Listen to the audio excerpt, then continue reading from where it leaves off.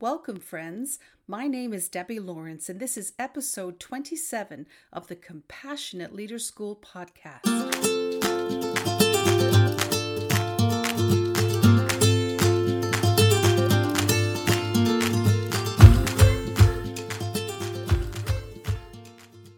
I've been studying marketing since the late 70s and teaching it for the past 36 years. One of the hot topics these days is centered around building your marketing strategy based on what's called your ICA, which stands for your Ideal Customer Avatar. For those of you who've been around a while, this is in essence your primary target market, but it's so much more detailed and sophisticated than the typical target market.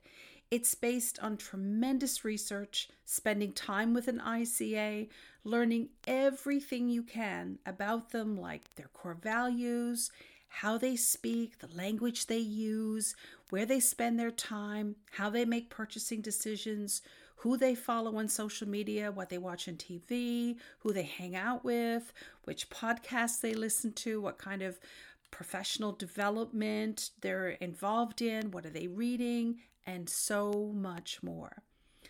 I work with entrepreneurs and business leaders, helping them to refine their ICA so that every decision they make about product development, product packaging, labeling, product placement, branding, colors, fonts, what they say in their Facebook posts, their social media strategies overall, email campaigns, website content, and so on, all speak to their one or two ideal customer avatars. And what I'm seeing in those businesses who really understand this, who get it, and are investing time and effort to get to know their key customers, they're seeing results at their cash registers, in the growth of their email lists, enjoying a more loyal customer base, and benefiting more from engagement from their ideal customer avatar in all of their business activities.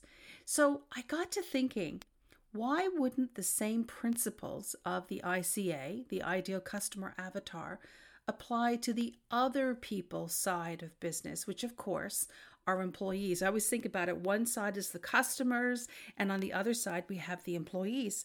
And so just like we have an ideal customer avatar, why wouldn't we have an IEA or an ideal employee avatar? You know, when you look at your business, not specific roles, but the team in general, who makes a great employee? I mean, at your very core. It's similar to how we think about core competencies, which are those things that we want all of the employees to share in our company, regardless of their job, so that there's a common thread amongst the best employees that you have. So if you look at your team, or maybe historically look back at people that have been part of your team, are there things that they all had in common that you would say this creates a very common thread throughout this entire team?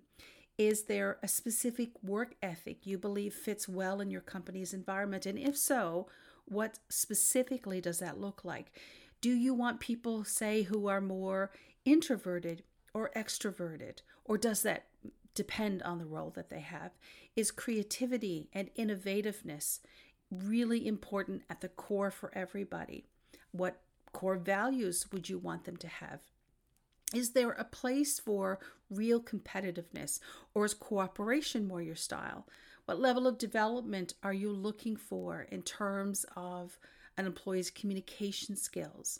What about their aptitude for new technology, their attention to detail, the kind of life experience that you think probably would fit best in your kind of company culture? Do you want entrepreneurs? And those are, in case you're not familiar with that term, an entrepreneur is somebody who treats the business as if it's their own. They are so committed. The only difference is that legally they don't have any shares in the business. They don't have any legal responsibility with respect to the business, but they work in the business, think about the business, are looking for continuous improvement all the time, the same way that the owner of the business is. So is that the kind of person that you want, that you'd say at the core, if everybody had that entrepreneurial style, that would work so well in our environment? Or would you say, actually, you know what, I'm looking for order takers, and really good order takers? Does it matter if they have played on team sports before? Does it make a difference if they participated in community theater, for example, in the past? Does a healthy lifestyle jive well with your company's culture? Do their personal food choices, their extracurricular activities, love of travel, or the kind of books that they read, the programming that they watch, and so much more, do those things matter? I really want you to think about that. Employers everywhere and in every sector are talking today about how challenging it's become to not only find people to fill job openings, but it's even harder to find really good people. And then when you have them, when you land those really good people, it's then so difficult to try to keep them over the long term. And we've talked before about, the investment that goes into recruiting somebody and then onboarding them and training them.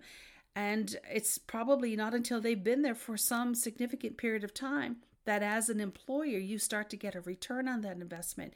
So it's really frustrating when you've experienced the kind of turnover that employer after employer after employer are talking to me about today. You're looking for a very specific fit.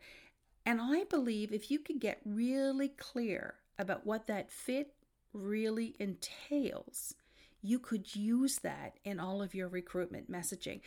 That's why I've been saying to business leaders for some time now that you need to shift your mindset in 2021 and beyond. When it comes to recruiting great people as employers, we need to avoid falling into that old trap of relying on, some people have videos, for example, on the employment opportunity portal of their company's website, showing everybody smiling and enjoying free lunches, or when they're showing their sort of company culture, or if they have a job posting, they're using stock photos of people who don't even work for their company, or they use cliche taglines in their job postings. Here's the thing. Potential candidates will spot that lack of authenticity a mile away.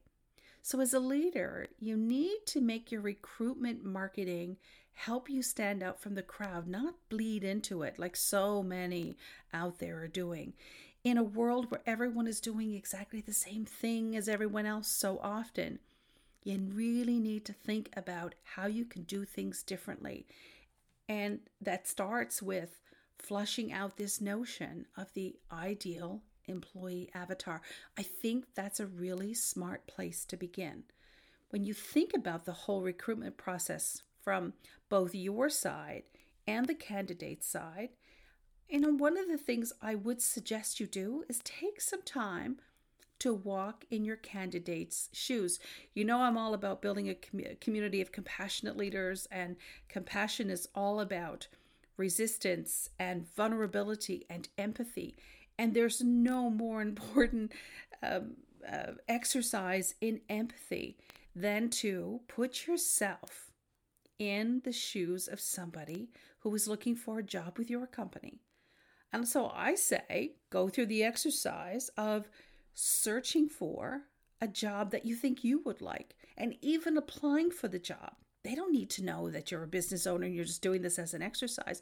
But I've had clients do this, and it's really interesting when they have taken the time to observe as they go through that process where they get frustrated or where they get stuck. And I've said to them, just see how long it's going to take for somebody in that company that you've applied for this position around, whether it's some recruiter that they're using, or if they're fortunate enough to have a dedicated HR department, or if it's the business owner. See how long it takes them to respond to you, and not just initially, but throughout the whole process, and how they're responding to you. And go through that experience and then look at your own process. Most of the things you do won't make a difference until you understand your own hiring process in the context of the people you're trying to recruit. And only then will you be able to find ways to streamline and simplify your hiring experience for potential candidates and actually make a true, authentic connection with them. The way your company engages with employees will impact how candidates view your company, which of course in turn impacts how effective you are at attracting great talent. Taking the time to research and understand candidates will help you craft a much more compelling marketing message or message in your job postings, right? It's like you're offering them a value proposition to come and work for your company that is truly going to resonate with them. And it creates a much more tailored experience. For example, I want you to think about conducting some surveys or interviews, or gosh, if you had people, even focus groups. But I want you to do it with job candidates, not as part of a hiring process, but a pre-hiring process. Or consider talking to people who are employed by other companies, who are actually working in the role that you want to hire for your company. And I want to be really clear, I am not implying or suggesting in any way that you try to go and poach somebody else's employee. What I'm saying is look for somebody who's done this work for a while, who's really happy and established where they are, and then pick their brains and say, what is it that I need to know to attract somebody who has your role for my company? So if you want to attract a graphic designer, talk to people who are working in graphic design, or talk to candidates who are out there looking for positions as graphic designers to pick their brains and find out what it is that they're really looking for. Because here's the thing, the tables have turned. There was a time for a very long period that there were a lot more employees available for just about any position than there were job opportunities or openings. But that has been shifting for at least the last 10 years, and we are now in a heightened state where we have way more job openings than we have people who want to fill them or people who want to do them on our terms. It's not unusual today that a millennial employee, if I could generalize, would say, I don't know if I want to work 40 hours a week anymore. I'd be interested to come in, maybe job share. I could work 2 or 3 days a week, or I could do a couple of shifts. A lot of them have multiple positions, and they like the variety of that offers them to be able to spend a couple of days at one company, a couple of days at another company. There's such changes out there in that working landscape about how people want to show up, that what I'm saying is if we spend some time talking to them, then that would help you tailor what it is that you're offering. I say this all the time. It's the old Albert Einstein quote of the definition of insanity is doing the same thing over and over again and expecting a different outcome. So if your recruitment approach has not been working for you, then you really need to think about doing it differently. So when you're having these conversations, and know that you're doing this strictly for research purposes, you want to ask them questions like what really drives them? What's important to them? What are their deal breakers for a job or for an employer? What makes or breaks a work experience for them? Why did they choose their current employer, if you're talking to somebody who's currently employed, or to talk to people about their best employment experiences? And what was it about those employment experiences that put them at the top of their list? How do they go about finding jobs? What media channels do they use? What do they look for in a job posting that's going to get their attention? And so on. With insights and feedback from the people that you want to be able to hire, you can create content that's candidate focused rather than company focused. That's how people trip themselves up. They're not so much candidate focused as they are company focused. And so by flipping that, the language that participants use are looking for in job ads and during the hiring process will be seen by them. And they will also be seen as much more authentic, much more relevant. And it would be as if a great candidate is saying, oh my gosh, I feel like this company is speaking directly to me. Meet candidates where they are. That's what I'm saying. Hiring well is hard. And if you want to get your recruitment marketing right, you'll need to get your mindset right and try something different. Leaders need to find out what potential employees like, how they want to be communicated with, and what they really want from an employer. I could say that as a summary. And all of that connects back to this thing that I'm saying to you is your ideal employee avatar. If you just heard that in the background, that was Taco waking up and shaking himself off. But I'll include it here because it's real life in my world. So included on that list is the reality that today people want to work for organizations that care for their team. And the best way to get the word out about your work environment is actually through your employees. They are your own ambassadors. The most trusted person in a company when it comes to a job candidate finding out how well employees are treated is they go and talk to the current employees.